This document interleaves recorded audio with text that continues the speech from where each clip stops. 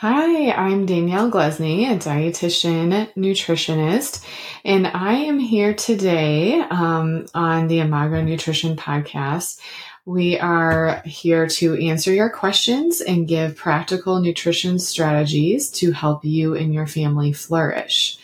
So what we're going to talk about today is just a topic. Normally we answer questions, but we don't have a question today, just a topic. So if you have a family history of diabetes, or you know someone who struggles with diabetes and wonder if you are at risk or if there are ways to reduce your risk of developing diabetes or prediabetes, this is the podcast for you. And if you already have diabetes, this is still a great podcast for you. We're going to give you some information on a tool on our website, but also talk about, how blood sugar impacts, movement and what you eat. So it's going to be really helpful for people with diabetes, or if you're trying to reduce your risk of developing diabetes. So today we're going to talk about, just to give you a little brief outline, what it means to have high blood sugar. What are the risk factors of developing prediabetes? What is the difference between prediabetes and diabetes? And how can you reduce your risk? So those are kind of the top things that we're going to discuss. But again, like I said, if you have diabetes or know someone that does, this is still a great episode because we're going to talk about how blood sugar is impacted by food and movement and other things. So I just want to say up front, if you do know someone with diabetes or you have diabetes, please visit our website. If you select at the top, there's individuals. If you click on individuals and then scroll down to diabetes care, we have a pre-recorded video course. So it's a 3-part video course. Go at your own pace. And this video course talks about, how to eat with diabetes, whether you've just recently been diagnosed or have had diabetes for 25 plus years. It goes through weight loss with diabetes and lifestyle habits such as exercise or drinking alcohol, checking or monitoring your blood sugars. So it's really like an all you need to know pre-recorded video course. So again, it's at our website, available right now. Just select individuals at the top of the website and then scroll down to select diabetes care. So to start off, let's talk about what's going on in your body. Okay, so normally, this is if you don't have diabetes, what's supposed to happen, your body breaks down most of the food we eat into sugar, called glucose, and that is released into your bloodstream. And then that glucose or blood sugar goes to all parts of your body, so you can use the energy after it gets into the cells. So when your blood sugar goes up, it signals to your pancreas to release insulin. And insulin is a hormone that acts like a key to allow the sugar in your blood to get into your cells for energy. So that's how it should work. With type 2 diabetes, your body is not either making enough insulin, so there's more sugar staying in the blood because less of those doors are being unlocked, or you can't use the insulin you are producing as well, and that's called insulin resistance. So when there's either not enough insulin or the cells are not responding well enough to the insulin you are producing, that's when you get too much sugar in the blood. And over time, that can cause some serious health problems such as heart disease, vision loss, kidney disease, and so on. So watching your blood sugar in preventing diabetes is really powerful way to prevent other complications and other health concerns. So what is the difference between prediabetes and diabetes?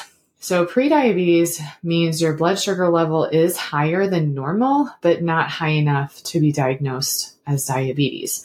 So it's really just that stepping stone right before the diagnosis of diabetes. And diabetes can be diagnosed in the doctor's office through a lab lab values. So what they call A1C is an average of your blood sugar over 3 months. Okay. So, this is a one-time blood draw that you don't have to fast for because it's an average of your blood sugar over a 3-month period of time. And it's measuring the accumulation of sugar on your red blood cells. So normal levels are below 5.7. So that means you don't have prediabetes and you don't have diabetes when the A1C is 5.7 or less. And then, if it's less than 5.7. If it's 5.7 to 6.4, that is considered prediabetes. So 5.7 to 6.4 for your A1C is considered prediabetes. And for the diagnosis of diabetes, according to the American Diabetes Association, is 6.5 and higher. So that's any time that you have that diagnosis, or that A1C value of 6.5, you have the diagnosis of diabetes. Now you can lower that. You can go from diabetes to prediabetes. You can go from prediabetes to normal levels. It's just based on a couple different factors, which you'll kind of get a hint at towards when we talk more. But you can change those values with or without medication. It depends on the person. And that doesn't mean you are no longer with diabetes. It just means you really need to keep watching it. Going to your doctor yearly, every 6 months, every 3 months, ideally to monitor your A1C is really important. So if you're getting higher than the 6.5, higher than 7%, it's really in the 10%, 9%, 13%. Those higher levels is when you get all those complications. So keeping it at 6.5 or less is really fantastic. And if you have diabetes, keeping at 6.5 to 7% is really great. So that goal for your A1C depends on your overall health status, and that would be a good question for your doctor, what their goal for you is for your A1C. Okay, so let's circle back to what are some risk factors for prediabetes. So some risk factors for prediabetes are anyone over the age of 45, if you are overweight, if you have a parent or sibling with diabetes, if you've had gestational diabetes during pregnancy, and if you are not physically active at least 3 times a week. So those are the risk factors for prediabetes. And now we'll dive into how can we reduce your risk of developing diabetes or prediabetes. So the first one is move more. Take a walk after dinner, stand up while talking on the phone, walk to your coworker's desk instead of sending an email, or walk around on TV commercials. Sometimes smartphones can have, or smartwatches can have like a little alarm that buzzes for you to get up and move after a certain amount of time. So that can be really helpful. The key here is just to be physically active with something you enjoy. And then trying to incorporate that physical activity throughout the day, not just like a one-time thing in the morning or a one-time thing in the evening. If you can just be spreading that out by parking farther and what have you, that's going to be amazing as well. So what physical activity does is it drives the sugar out of your bloodstream into the cells to be used. And that is why it is especially good, kind of a bonus, if you will, to exercise after you eat. It doesn't have to be anything strenuous. Just a walk after a meal prevents the blood sugar from going as high as it would had you not taken a walk. So if you are monitoring your blood sugars at home, that is a really fantastic way to keep up with your physical activity goal, to see the difference it's making on your blood sugars after a meal. So measuring your blood sugar when you walk and when you don't, so you can see the difference that you're making. So the second tip I have for you today to reduce your risk is think about your plate. A fourth your plate protein, a fourth your plate carbohydrates, and half your plate of those non-starchy vegetables. So non-starchy vegetables are any vegetables except for potatoes, peas, corn, beans, and squash. So again, starchy vegetables are potatoes, peas, corn, beans, and squash. And so all other vegetables are considered non-starchy vegetables, and those go on the half of your plate. And all those starchy vegetables are really so great for you. They just go on the fourth of the plate because they impact your blood sugar. But again, they are really great nutrients in those starchy vegetables as well. So when we balance our plate like that, a fourth, and a half, we are going to, one, feel satisfied throughout the day, controlling having a consistent amount of carbohydrates throughout the day. And then, you're going to decrease spikes when you have that consistent portion of blood sugars throughout the day. So carbohydrates are the only foods that raise your blood sugar. But with that said, we can't eliminate them. So eliminating carbohydrates does not allow for long-term blood sugar control or prevention of diabetes. So I'm going to say that one more time because a lot of people see this on the internet. And that's what I have to kind of reteach people when they first meet with me, is that they start eliminating carbohydrates, whether it's because they just got diagnosed with diabetes or they've had diabetes for a long time.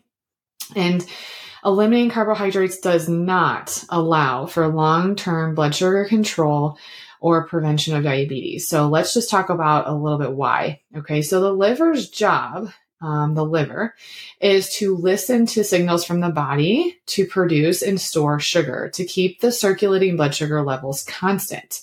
So all parts of your body need fuel. The brain, red blood cells, parts of the kidney are in constant need of sugar for fuel. So this regulatory system does not work optimally. If you have type 2 diabetes, there's often an overproduction of sugar from the liver. So if you do not provide your body with a primary energy source, carbohydrates, the liver produces sugar. And if your intake of carbohydrates is consistent throughout the day, the liver does not need to kick out extra sugar because your blood sugar is dropping. So let me give you a little bit of example. So let's say you avoid carbohydrates for breakfast and lunch, but then you incorporate a small amount for dinner. Most people will see their blood sugar really high. And that is because your liver has been giving you extra sugar throughout the day, and your blood sugar after dinner is therefore higher than it would have been had you just had a small amount with breakfast, lunch, and dinner. So preventing low blood sugars and spikes is one reason we need carbohydrates throughout the day. And then avoiding a whole food group is, of course, not optimal for supplying your body with all the nutrients it needs. So you can have imbalance when you are eliminating a whole food group like carbohydrates. So too much fat would occur, or too much protein. And if you have too much fat, that is highest in calories, so that can result in weight gain. And if you have too much protein, that can hurt your kidneys. So just having that balance, like I said, a fourth your plate, half your plate, when it's protein, carbs, and then non-starchy vegetables, respectively, that is really going to help with that balance that you need throughout the day. And lastly, carbohydrates are delicious, and they provide vitamins, minerals, fiber, and just energy. Your brain needs energy. So people eliminating carbohydrates really have some brain fog, and they just don't feel very good when you don't have energy. So the protein and fiber portions on the plate also, like I said, prevent spikes. It actually helps your blood sugar look like a nice rolling hill, which keeps it closer to the normal range. Additionally, selecting high quality carbohydrates can also reduce spikes in your blood sugar. All right, so that was tip number 2. Tip number 3 is just watching your beverages. So water is the way to go. Just drinking that as often as much as you can all day long, and replacing the juice, soda, and sugary drinks with water. So the problem with liquid calories is they require little digestion, and that means your blood sugar can spike. So liquid calories don't have protein or fiber, which slows your blood sugar, from rising. And so except for protein shakes and milk, they do have protein there. But calories that are liquid and are not paired with protein and fiber, they really are a great way to spike your blood sugar. So just preventing spikes would just be making sure we have calorie-free beverages most often. And that is also a great tip for watching your calories and helping with weight management. The next one is just to practice saying no when you are served something, that you weren't necessarily planning on or you're not feeling hungry for. And maybe it just sounds good. So this is particularly helpful to think about right now around the holidays. There's always extra treats being brought into the office or extra holiday celebrations, parties, what have you. And just remember you're there to, connect with people. So prioritizing connection at those gatherings or just thinking about mindful eating habits. Am I actually hungry or just does it sound good? So that difference between mind hunger and belly hunger. So if you are actually hungry, obviously we don't want you to starve. We want you to feed your body. And if you just feel like it sounds good, then wait until you're hungry. You'll actually enjoy it more. And so that is that is a great one to think about right now and practice for anybody actually. So the next one is size matters. Okay, so just being mindful of your portion sizes, no diets, no elimination of carbohydrates or any other food group. Just slowly decrease portions to continue to feel satisfied, and also by increasing those non-starchy vegetables on our plate. Very, very often are non-starchy vegetable portions too small. So especially at restaurants, they'll give you almost like a fourth of your plate or less of those non-starchy vegetables. They come in those like cute little dishes of broccoli. And of course it tastes amazing because they put a lot of butter and salt at restaurants. But again, that is such a small portion. You need half your plate of non-starchy vegetables for you to feel satisfied. And they are so high in fiber. And that's going to help you feel full with the least amount of calories. So again, that is a great tip for everybody, just for healthy weight management and preventing heart disease and high cholesterol, fiber. So that's another great tip for everyone. But the next one is eat breakfast and avoid late night snacking. So we did a whole episode on intermittent fasting. I highly recommend you return to that if you haven't listened to it, or maybe review it, just because it's really great to learn that intermittent fasting is not all bad. It's not necessarily helpful. It's not been proven to be really more successful than any other methods for weight loss. It's the intermittent fasting research was really helpful to learn about how your body processes carbohydrates. And our body processes carbohydrates no matter who you are, if you have diabetes or no diabetes, or if you have pre-diabetes. No matter who you are, if you don't have diabetes, your body still does not process carbohydrates as well in the late afternoon or evening hours. Therefore, no matter who you are, we are not designed to be having late night snacks. It doesn't allow our bodies to prepare for sleep well. It doesn't allow for our cells to rejuvenate. And it basically just insulin resistance occurs late night, at the late night hours or late afternoon. So if you can move your dinner time to 5 o'clock or 5:30 or even 6 o'clock, and then just stop eating after dinner, that is intermittent fasting right there. I still want you to eat breakfast. Intermittent fasting doesn't mean 24 plus hours, 10 hours, 12 hours is great. That is all that's needed. And that is really going to decrease the insulin resistance, allow your body to process carbohydrates really well. If we can make sure we eat breakfast and avoid the late night snacking. So the last tip I have for you today, is weight loss. So it is most often the first thing recommended for improving blood sugar. So if you are overweight, this would be a tip to help decrease that insulin resistance as it occurs with excess weight. So insulin resistance, again, is when your body is producing insulin, you're just not responding with the same effectiveness, which is allowing for more sugar to stay in the blood. So even just losing 5 to 7% of your body weight can lower your A1C or your average blood sugar. So just a little quick math for you, since I'm horrible at math. You may not have a calculator right in front of you here, but if you weigh, let's just say you weigh 200 pounds, weight loss of 10 to 14 pounds would be the 5 to 7%. Maybe you weigh 225 pounds, then you would lose 11 to 16 pounds for that 5 to 7%. Or maybe you weigh 250, okay, etc. 12 and a half to 17 and a half pounds would be helpful for lowering your average A1C. So those are the tips I have for you today of preventing diabetes or prediabetes. And again, if you know someone that has diabetes, or you have diabetes, please visit our website, select the individuals at the top of our website, and then scroll to select the diabetes care. And that will give you access to that pre-recorded video course. As always, we are available as well. You can meet with me, and I would be happy to walk through wherever you are and taking care of your body with diabetes. So I'm a diabetes care and education specialist.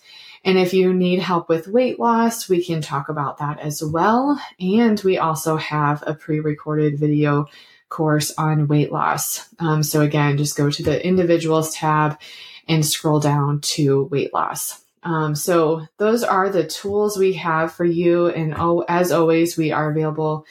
If you'd like to meet with us, or you have a quick question, please reach out at any time. I hope you have a wonderful day.